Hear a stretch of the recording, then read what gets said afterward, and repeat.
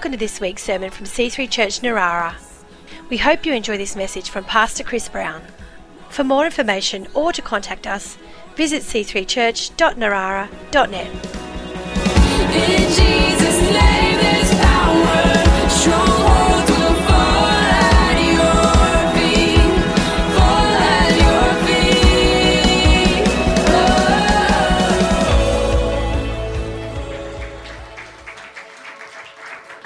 Wonderful.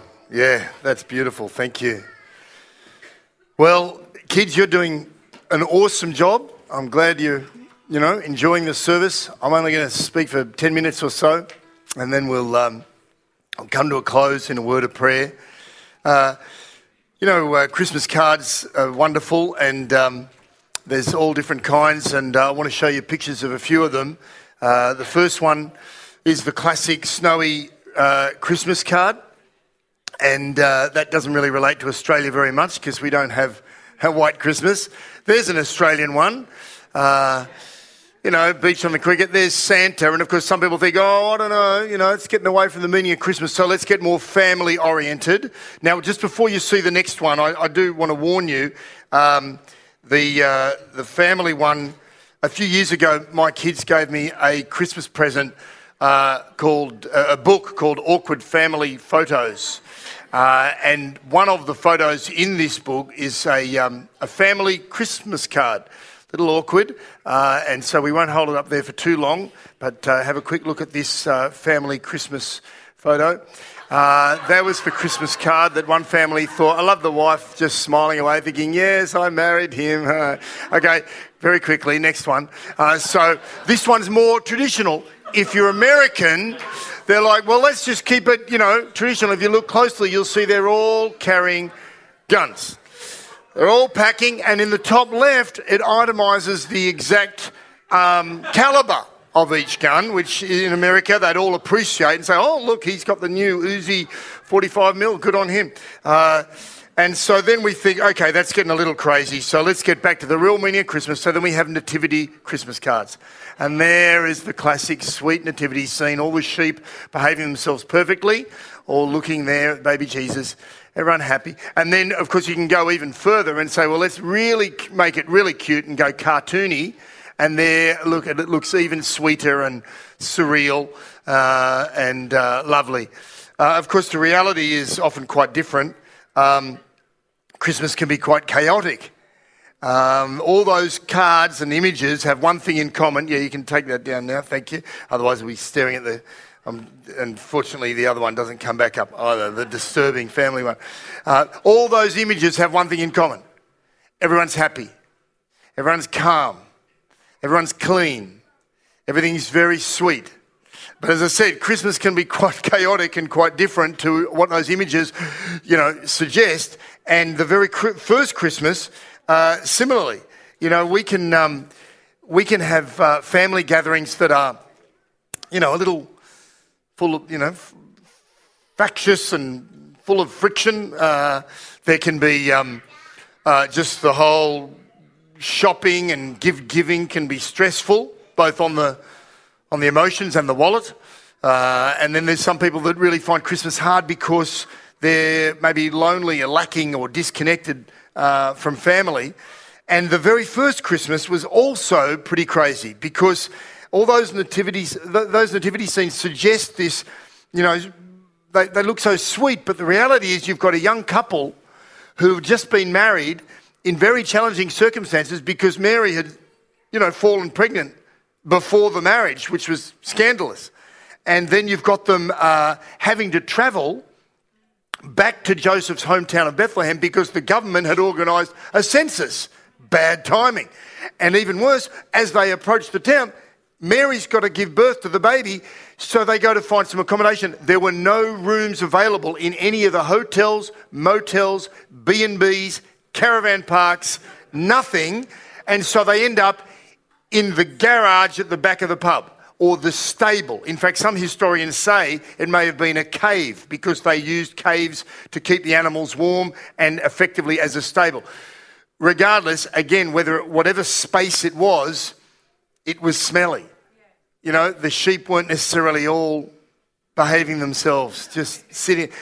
Goats, sheep, whatever animals, if you know anything about animals, they smell. And so it wasn't the ideal environment to give birth to your first child, especially this child. Something's pretty special about this child. But amongst these difficult circumstances, the circumstances didn't stop the most important things.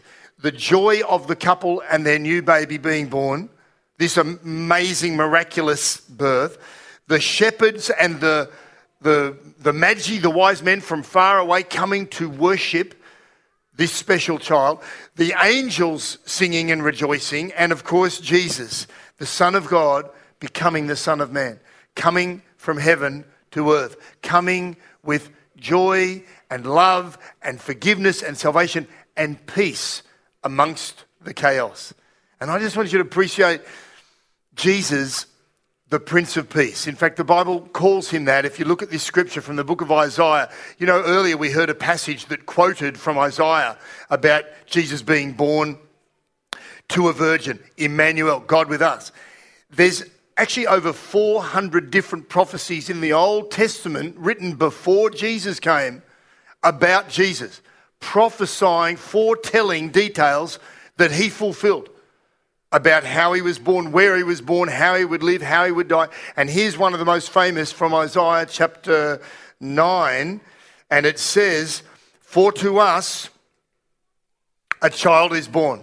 To us a son is given. The government will be on his shoulders, and he will be called Wonderful Counselor."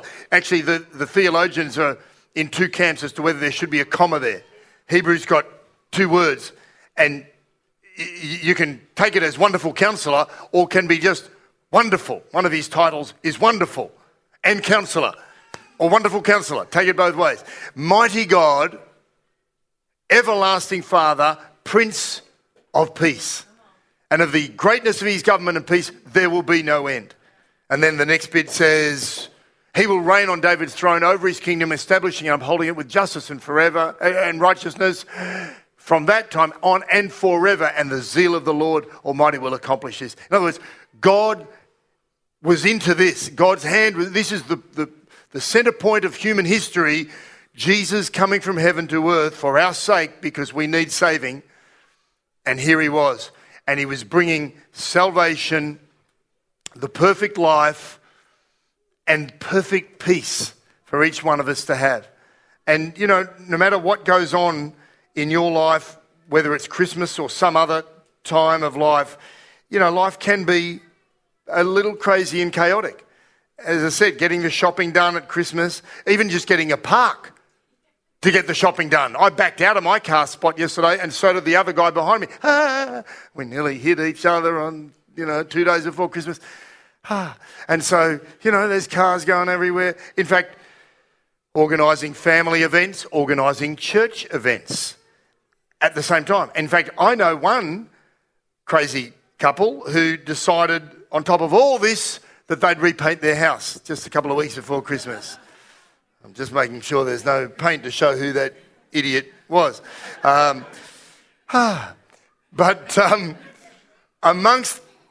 We can have Christmas amongst the chaos of life. We can have peace, eternal peace, peace that is deep within your soul, that can't be shaken or taken away, because the Prince of Peace has come and he's brought peace for you and for me. Peace that brings healing to heavy hearts that have been hurt by the stuff of life, the trials of life. Peace that touches our lives so we can be peacemakers into a world of anger and calm, crazy chaos, and whether it's family or workplace, or we can be ministers of that peace. And peace that says, even though we're sinners and undeserving of God's mercy and we make mistakes, God forgives us, and through Jesus brings salvation and eternal life. And that's enough to give you quiet of soul, peace. And, Jesus, he wasn't born in perfect circumstances. And in our life, you'll never have perfect circumstances. There can always be some issue, worry, trouble, stress, whatever. But amongst it all, we can find Jesus and find his peace. Amen? Only because of Jesus. We can sing, as Viv did, "It is well with my soul."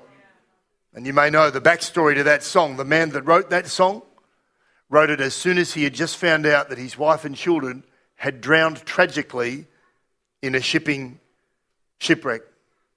And he sat down as a believer in God amongst all the pain and wrote that song. Because of God, because of Jesus, it is still well with my soul. I'm finding and leaning on and embracing the peace that only he can bring. The peace of God that passes all understanding can come and guard my heart and mind in Christ. And he penned that song, and it's been sung for 100 years ever since with such sweetness and revelation of God's peace. And so we can live in perfect peace. In fact, Isaiah, a few chapters after the verse we just looked at, he wrote these words, and I'll finish with this last verse. He wrote, "God, you will keep in perfect peace those whose mind is stayed on you, who trust in you." And there's the key. Peace doesn't come automatically, naturally, but it comes to those who lean towards God with faith, who put their life in his hands and who trust in him. And that's all up to us. That's the free choice we all have. And I want to encourage you this Christmas to lean into God and to trust him and to believe in him and to accept the claims of Christ. The babe of Bethlehem is also the Christ of Christmas. Not just the sweet little baby in the manger, but Jesus, Lord at thy birth, as we sing in one of those carols. He's more than just the cute historical figure. He is Christ the Lord, and he wants to and can lead our life with wonderful lordship. And so let's come and have a word of prayer, and then we come to a close. Wonderful.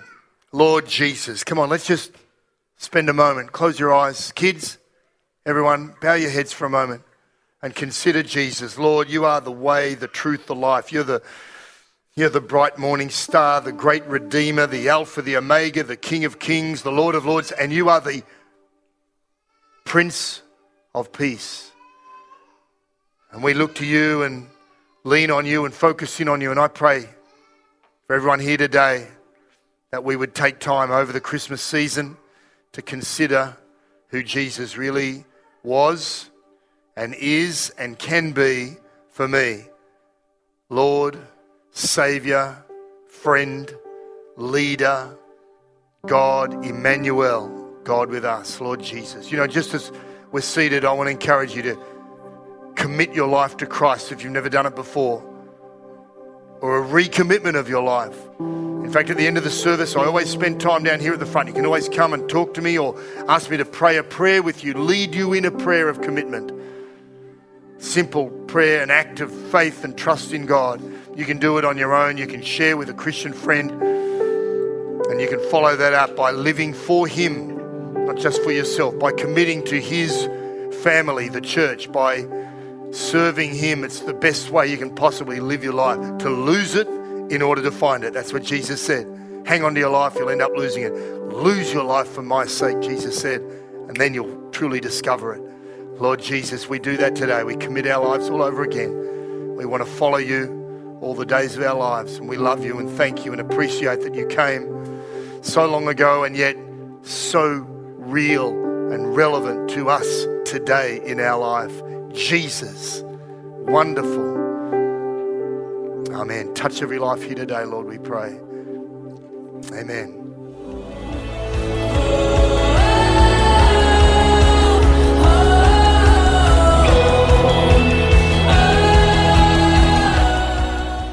We hope you've enjoyed this week's sermon. For more information or to contact us, visit c3church.narara.net.